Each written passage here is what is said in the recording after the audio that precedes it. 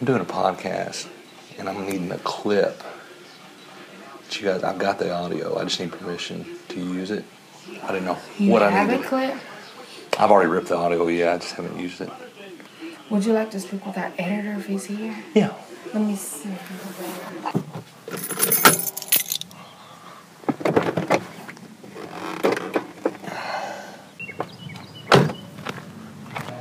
Hey, I'm doing a podcast on the disappearance of Casey Lynn McDaniel. I was wondering if there was someone who could talk to me. Okay, hang on just a second. All right.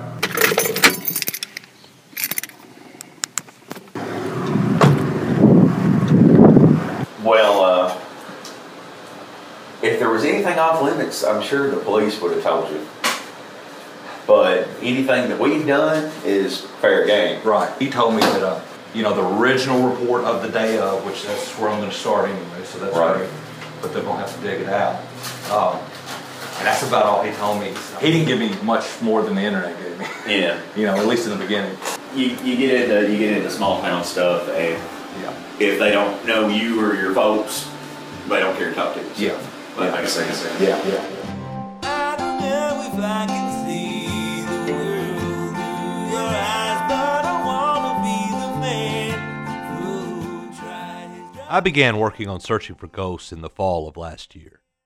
I started scouring the internet, trying to find anything I could on this case. As far as official reports, the information on the web was pretty much that initial story of how Cindy, Casey's mother, found the house that night. There was a bowl of cookies and milk on the floor. There was a bowl of cookies and milk on Casey's television, illuminated by the glow of Casey's television stood wide open. As the back door of the house stood wide open. First call by Casey's mother to find her daughter. Was made some 10 hours later. There were a few stories done by WMC TV Channel 5 out of Memphis, covering vigils that were held on the anniversaries of Casey's disappearance. But that was pretty much it. Some of the sites I found look like they haven't been updated since 1996. Remember how the internet used to look, with the awful graphics and cheesy font? Yeah, this was my main source in the beginning in which to make a podcast. Then I decided to reach out to the Milan Mirror Exchange, Milan's local newspaper. Back in 2005, I was a reporter for one of the papers owned by the same guy who owns the Mirror Exchange, so I had an in. The editor of the paper, Victor Parkins, was very helpful. He gave me 2 names of people to contact that he felt sure would talk to me. He even let me use audio from a video interview done a few years back of Casey's best friend, Amber, who has been the main person to keep Casey's memory alive over the years. It's her voice that you hear in the Searching for Ghosts teaser. She was one of the 2 names that he gave me. As a mother now myself, I can't imagine being able, I would be knocking on their door. What's new? Have you talked to anybody? Has anybody, any new leads, anything? I could not just let it go.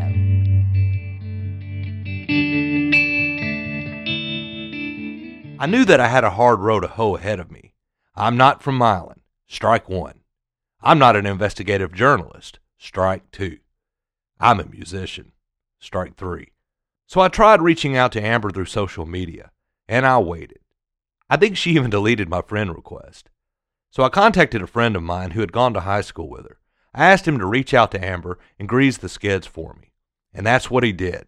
He vouched for me and explained that the past 2 years of my life had been documented in Left of Nashville. So if she wanted to know what I was about, there was basically an audio diary of mine online. Even so, I got nothing. This, among other things, caused me to shelve the project. I felt that if I couldn't get Casey's best friend to talk, a friend who was with her the night she disappeared, then I had no shot of getting anyone in the family to talk. And with hardly any information about the case available to the public, I knew I didn't have a podcast without friends and family. But this case kept gnawing at me. I couldn't let it go entirely, especially after stumbling on a podcast by Peyton Lindsay called Up and Vanished. Lindsay is a filmmaker in Atlanta, and his podcast is about the 11-year-old missing persons case of Tara Grinstead in Ocilla, Georgia. Like me, Lindsay wasn't an investigative reporter. He wasn't even a podcaster. And Ocilla, Georgia is about half the size of Milan, Tennessee. So he was having even more trouble getting people to talk. But he went ahead with the podcast anyway. And just a few weeks ago, the GBI made 2 arrests in the cold case, no doubt in large part due to Up and Vanished. I had no excuse at this point.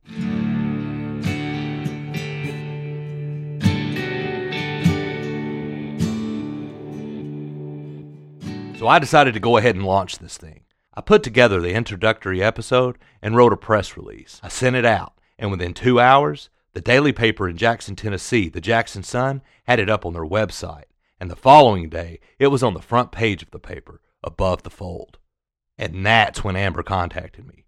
She apologized for not responding earlier and explained to me why she had reservations.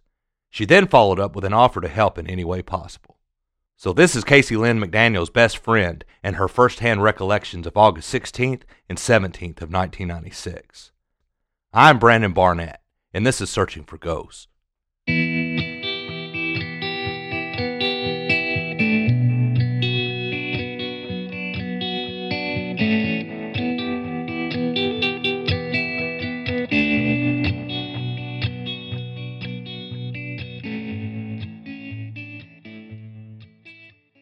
We had just started our freshman year of high school in 1996, and our church had a back-to-school bash, it was called, and our youth kind of hosted it, and we invited, other kids from different schools. Our church was right between Milan and Humboldt, so we had youth from Humboldt and Milan, and then Gibson, and just the whole small little area there. So we had a lot of visitors at our church that night. We had a dinner, a pizza party, and a local band played. It was actually put together, a band that some high school kids put together, and they played, and it was overall good time. Everybody was in a good mood. She seemed to be in a really good mood that night. We danced and talked and just kind of hung out with friends like you do when you're 14 years old. And so then when the event ended, it probably ended around, I'm going to guess, 10:30 or 11. And our youth group, since we hosted it, we stayed behind and cleaned up and made sure everybody, left and everything got locked up and everything was cleaned up. And one of the chaperones took Casey home that night. If I remember correctly, it was probably between 11:30 and 12 that she was dropped off. And the chaperone that took her remembers that she took her, pulled into her driveway, she got out of the car, she waited on her to walk in the house, and I think it was obvious that no one was home because it was dark. But she went in, turned the lights on, came back outside, waved like everything was okay, and shut the door behind her. So that's when, obviously, the chaperone would just leave, assuming everything was okay. And as far as I know, that was the last time anybody saw her.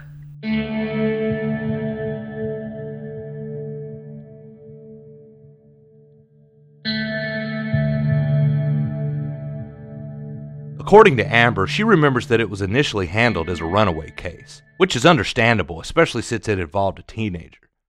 But Amber never believed that Casey was a runaway. We already had plans for the next day.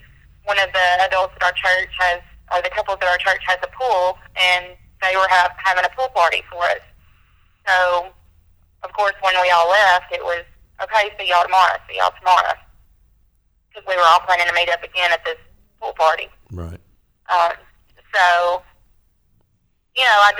we knew we were just going to, she'd actually, I think, if I remember correctly, and my memory's a little fuzzy because it's been so long, but it seems like to me she had even already set up for the same adult or a different one to pick her up for the pool party to take her at her house.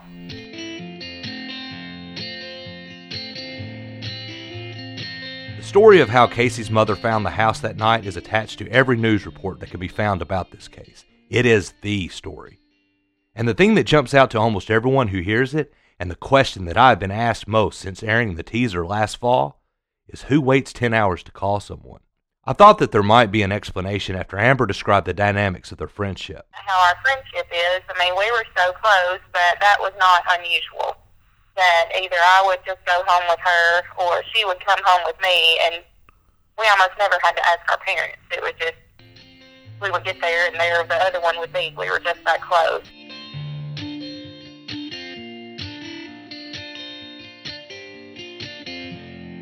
Anyway, fast forward, everybody goes home like we don't know anything's going on. Well, not even really early. I'm going to guess probably 9 o'clock, 9:30. I got a phone call, and it was Casey's mother.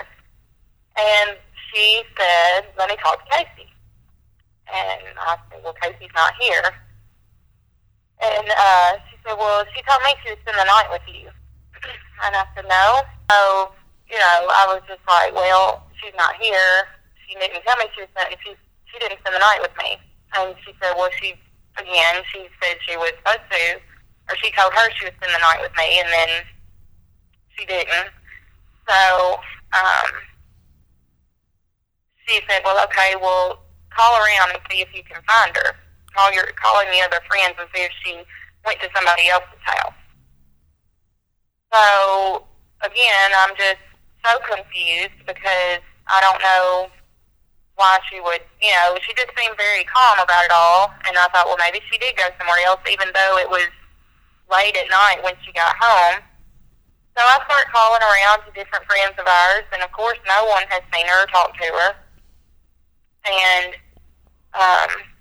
so I then turn around and call her mother back and tell her I've called everybody I think of, no one has talked to her. So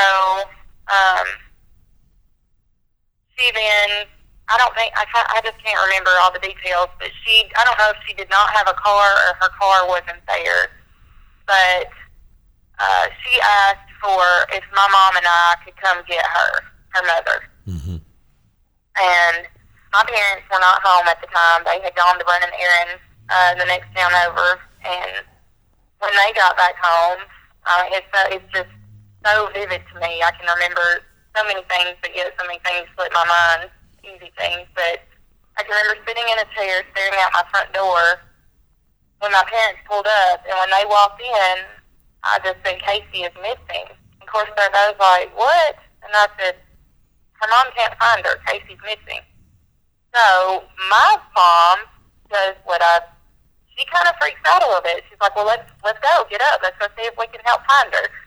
Right. So we get up and we head out to the house and pick her up. And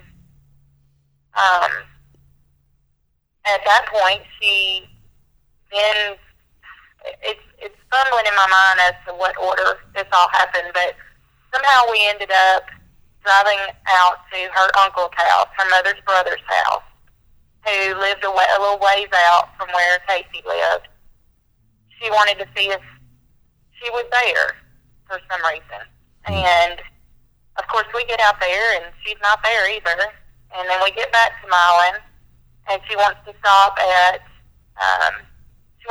make a phone call. And so we stop at my aunt's house, who also lives in Milan, and she uses her phone. And then we leave again, and then at that point is when we go to the police station.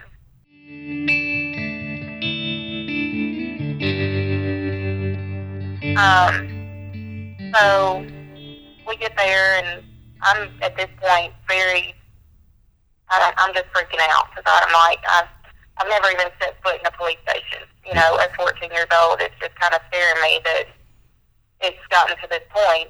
And I remember going in and talking to the officer that was there, and it was, and this is where I'm just kind of fuzzy because again, I'm 14 years old, so, but I remember her telling them what happened, and then, as far as how she supposedly found her house when she got home at whatever time it was, and, so, and I guess that leads up to where I guess the law enforcement got involved. So if Casey did tell her mother she was spending the night at Amber's, wouldn't this be more in line with a runaway situation than an abduction?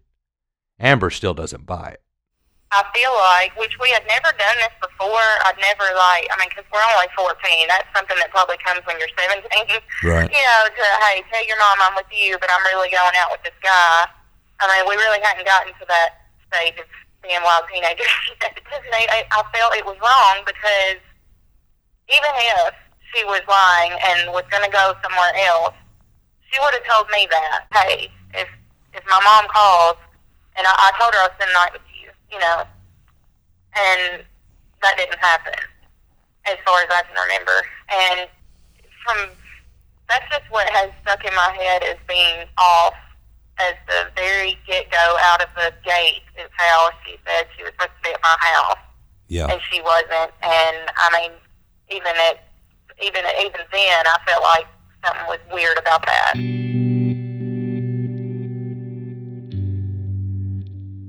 I asked Amber if she could remember Cindy's demeanor as they were riding around looking for Casey. Something that I can remember is her just calling out random friends' names. Well, did you call this person? Did you call this person? We need to call this person. And she's just thinking of all these people, random people. You know, I mean, they were friends of ours, but, like, not somebody that Casey probably would have just left with in the middle of the night, you know? Right. And so, no, I mean, I just don't remember her being overly upset, because I was thinking that she was thinking that she's just with another friend and can't find her. And Right. of course, there's no cell phone for anybody, so you could call their home phone, and if nobody's answering, you know, you gotta wait and call back so somebody does answer. That's true, right? Which leads us back to the story. You know, the story. While Casey spending the night at Amber's might explain Cindy's calm demeanor the following day, and possibly why she waited 10 hours to call anyone, it still doesn't mesh with the story of how the scene looked at the house. There is even one news report where a relative states that Casey's favorite brand new pair of shoes were found in her room. There is no evidence that she left that house dressed to go out. And I know how the scenario, the story, whatever you want to call it, I know it verbatim. You know, she walks in and the TV is on, and the clothes that she wore that night are on her bed, and there's bowls, cereal cookies crumbled up, and milk sitting in her floor. There's no signs of struggle. The back door is open. You know, I know that story so well. But what that is to me is a story. You know, it could be 100% true. I'm not saying it's not. But there was no, quote, photographic evidence from police of that scene.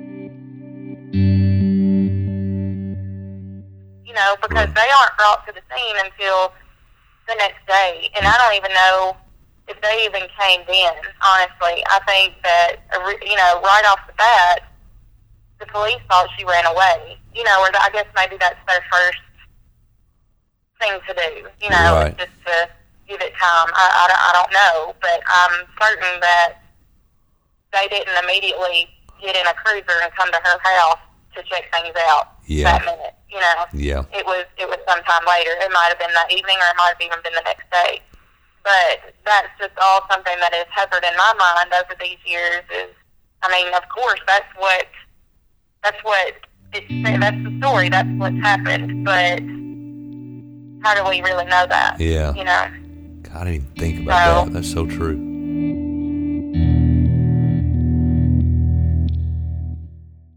You know, if I came home, and I'm just speaking as a mother now, but even if I assume my child went to one of her friend's house in the night, I come home and it appears somebody has been there. The TV's on, the clothes are changed, the back door's open. I highly doubt I'm just going to go to bed, and whenever I wake up, just be like, oh, you left the door open. You left the TV on. Yeah, because that's just not something she would do in the norm. It would be so out of the norm that my flags would go up, and I'd be like, something's not right here.